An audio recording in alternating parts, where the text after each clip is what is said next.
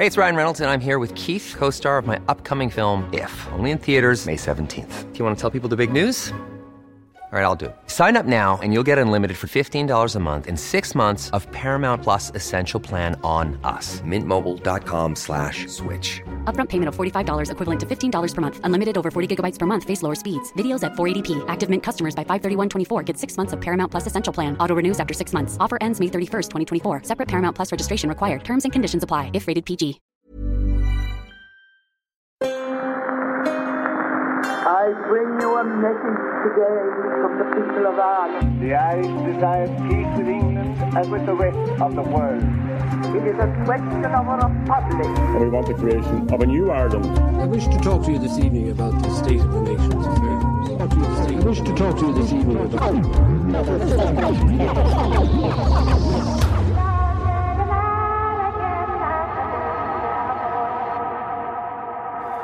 Welcome to the History of Ireland. Last time we explored the early life and formative years of Eamon de Valera, who, when we left him, was the president of Sinn Féin and locked up in an English prison. Next, we're going to look at the guy who broke him out. But before we do, I need to make a quick correction. So last episode, I mentioned that the reason Dev wasn't executed in the Rising was because of his American citizenship. Now, this is often cited as the case, and Dev himself told JFK that this was why he was spared. But faithful listener Adam Ladd has pointed out that it's since proven to be untrue. Really, the main reason Dev wasn't executed was down to the fact that British forces had no idea who he was. W.E. Wiley writes about the decision in his unpublished memoir. Wiley was a barrister helping Maxwell, who you'll remember was in charge of the executions. When Maxwell saw Dev's name on the list, he asked, "Who is he? I haven't heard of him," and asked Wiley whether he'd cause trouble in the future. Wiley replied saying, "I wouldn't think so, sir. I don't think he's important enough. From all I can hear, he's not one of the leaders." And so, as the Prime Minister wanted the execution stopped, it seemed safe to spare Dev. Hindsight's a beautiful thing, I suppose. So yeah, my sincerest apologies. In my haste not to get bogged down in the Rising, I skipped over quite an interesting little quirk in the historical narrative of Dev's life. Thanks to Adam for pulling me up on it. If we had History of Ireland t-shirts, I'd be sending one your way. But we don't, so instead you'll just be getting my undying gratitude. If I make a mistake again in the future, which I'm sure I will, anyone feel free to get in touch and let me know. Anyway, it's time to finally introduce the man that helped De Valera escape from prison, Michael Collins. If there's anyone who could challenge Dev for the title of most influential Irishman, it'd be Collins. He and Dev could not have been more different. Their upbringing, their mannerisms, their approach, all poles apart. If Dev was the fledgling state's most esteemed statesman, Collins was its foremost backroom organiser, spy and soldier. Though how much of a soldier he actually was is something we'll debate at a later date. So far, I've unceremoniously kind of left Collins out of the narrative, but that's purely because I wanted to give him a proper introduction. Plus, though definitely a key figure in Sinn Féin by the time of the 1918 election, it's post-election that Collins really starts making waves. But yeah, let's see how he got there. Michael Collins was born on October 16th, 1890 in West Cork. The youngest of 8 kids, Collins' upbringing was very different from Dev's, and arguably much easier. His father, also Michael, was the 7th son of a 7th son. He spoke French, Greek and Latin and was by all accounts a gifted mathematician. But he didn't marry until he was 60 and was 74 when Michael Jr. was born. 74! Thick! Michael's mother was Marion O'Brien. She was 23 when she married the 60-year-old Collins Sr. Apparently, she wasn't all that put off by the age difference and was pretty happy with the 90 acres of farmland she married into. She's described as a friendly and hard-working Cork woman, and apparently also learned Latin and Greek, because it seems that was just a fun thing to do in Cork in the 1890s. The typical youngest child, Michael was happy to be the centre of attention and very quickly received the nickname the Big Fellow, a name he'd be known by throughout his life. Initially, it was a joke for the youngest in the family, a little kid with a huge personality, but the boy grew into the name, and it well suited him by 1920. Though his family would have been Fenians, and his father was a member of the IRB, it was James Santry, a local blacksmith, and Dennis Lyons, a school teacher, that really sparked the young Collins' nationalism. They both tell tales of Fenian uprisings, and their stories instilled a great sense of patriotism. As Collins himself later put it, in Dennis Lyons and James Santry, I had my first tutors capable of, because of their personalities alone, infusing into me a pride of the Irish as a race. It's interesting to note how influential it seems these Fenian school teachers had on this generation of rebels. Collins grew into a strong, athletic and intelligent teenager. He was an avid reader, fond of Shakespeare, but also devoured Irish literature and the philosophies of the Fenian writers. It's said that by the age of 12 he was reading Arthur Griffith's newspaper, The United Irishman, and very early on had a dim view of Home Rule and the IPP, describing them as slaves of England.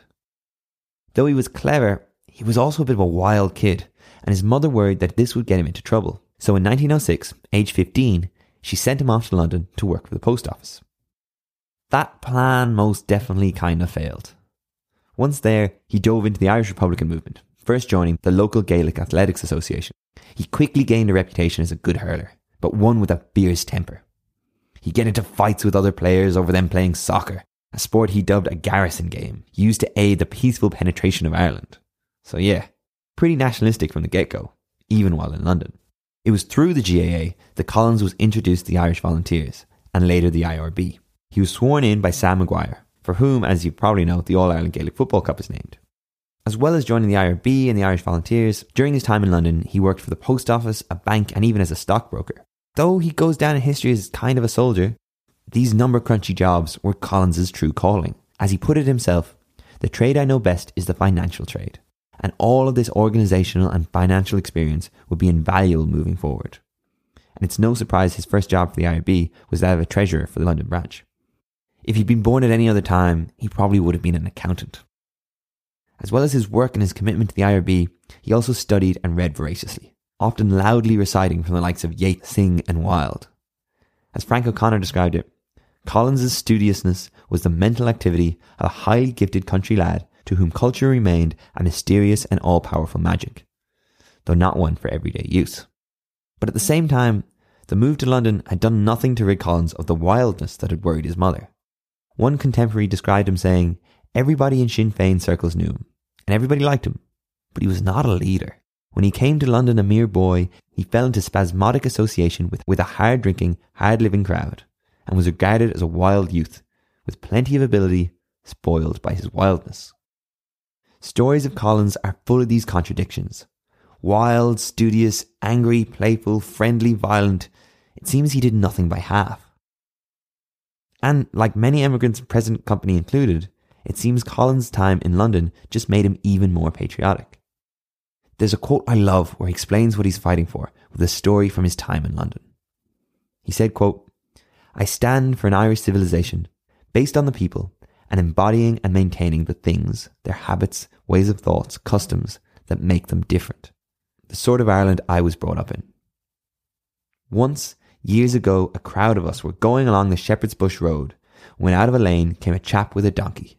Just the sort of donkey and just the sort of cart they have at home. In Ireland, he means. He came out quite suddenly and abruptly, and we all cheered him. Nobody who has not been in exile will understand me, but I stand for that. Now, he's right. Maybe no one who isn't Irish will get that quote, and maybe even the Irish who aren't living abroad won't get it. But man, some lads randomly cheering because they're reminded of home doesn't really get any more Irish than that. So I totally get what he means. Collins stayed in London until 1916.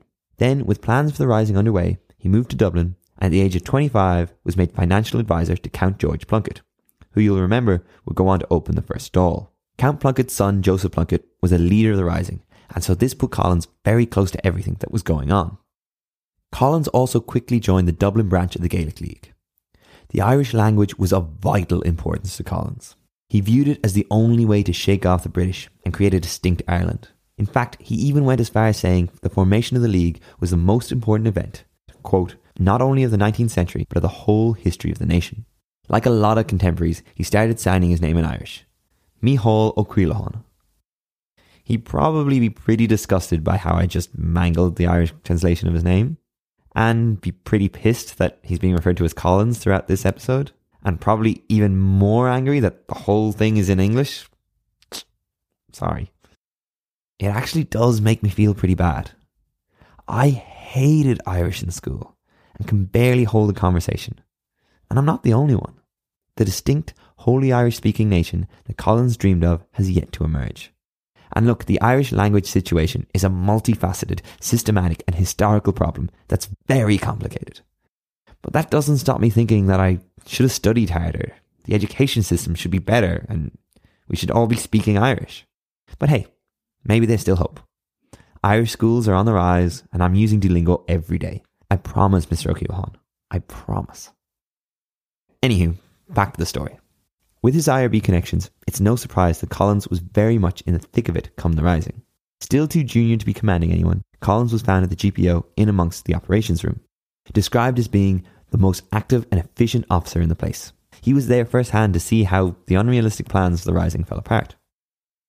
Afterwards, Collins was sent to Frongoch, Wales. Here is where he really came into his own. He was elected leader of the IRB group within the prison and used his period of incarceration making connections and planning. Unsurprisingly, the prisoners spent a lot of their time discussing what had gone wrong in the rising, with Collins noting that it was bungled terribly, costing many a good life. It was within the walls of Frongoch that the more guerrilla tactics that would go on to define the Irish War of Independence were developed and latched onto. These prisoners eschewed the poetics of Pearse and were determined to push forward with a more realistic approach. And then by the end of 1916, the British government released the prisoners as a sign of goodwill.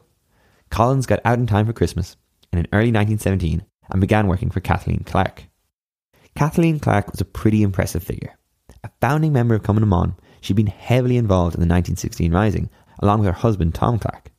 After the rising, with the leaders executed, including her husband, Kathleen Clark would have been one of the most connected people in the movement. She had an intricate knowledge of IRB membership and the Republican movement in general.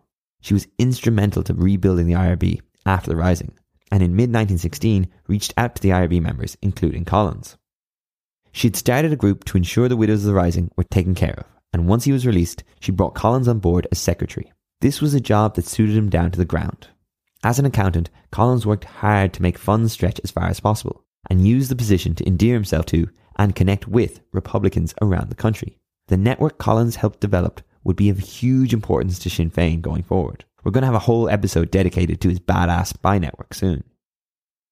Collins quickly rose the ranks in the new post-rising Sinn Féin, and by 1918, with other leading IRB figures like Cathal Brugha, led a contingency of more radical militaristic members within the party, who were kind of the opposite of Dev's more moderate stake at this point. He worked hard helping run by-elections all through 1917, as well as slowly increasing his spy network and infiltrating the British. Unlike Dev, he avoided arrest and successfully ran for election in West Cork. Though, just like Dev, he missed the first stall. Why? Well, as we said, he was about to break Dev out. As Sinn Féin's de facto spy leader, it was Collins who was tasked with breaking Dev out of prison. There's lots of stories of how this went down, and the movie Michael Collins muddies the water a little bit. It's a pretty bloody and accurate film, but also a good watch, and people say Liam Neeson really captures Michael Collins' essence, so take that what you will. Plus, with stuff like this, it's hard to get a definitive account. But let's do our best, because even if it's not all 100% true, the story itself is great. First off, Dev and his other inmates needed to get a copy of the master key. It's said Dev did this by using candle wax to make an imprint.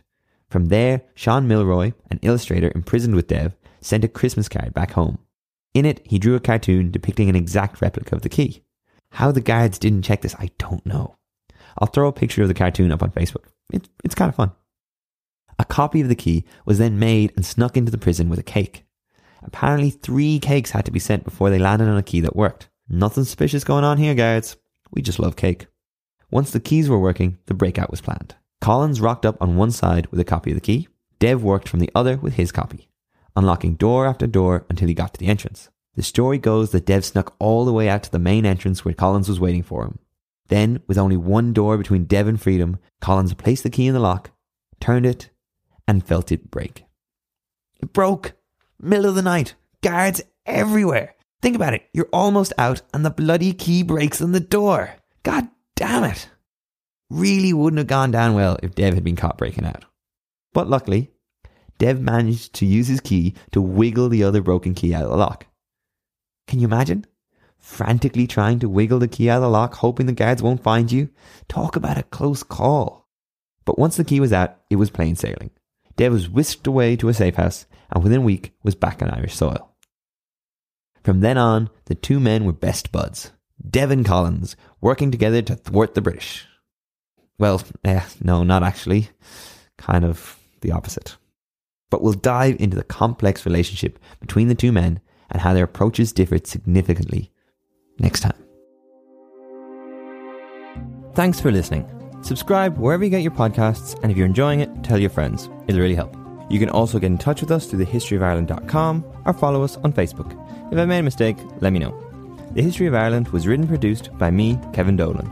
Additional research and fact-checking by Robert Babington, music by Liam Doyle, and production help from Aoife Murphy. This podcast was recorded on the lands of the Wurundjeri people of the Kulin Nation. Sovereignty was never ceded.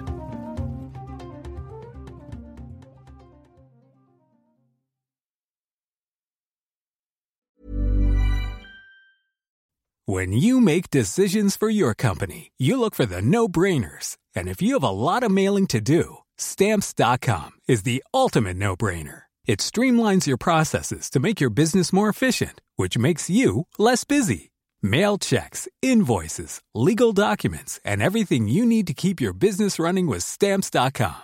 Seamlessly connect with every major marketplace and shopping cart. Schedule package pickups and see your cheapest and fastest shipping options from different carriers, with rates up to 89% off USPS and UPS rates. And with the Stamps.com mobile app, you can take care of mailing and shipping wherever you are. Make the same no-brainer decision as over 1 million other businesses with Stamps.com. Sign up with code PROGRAM for a 4-week trial, plus free postage and a free digital scale. No long-term commitments or contracts. That's Stamps.com. Code PROGRAM.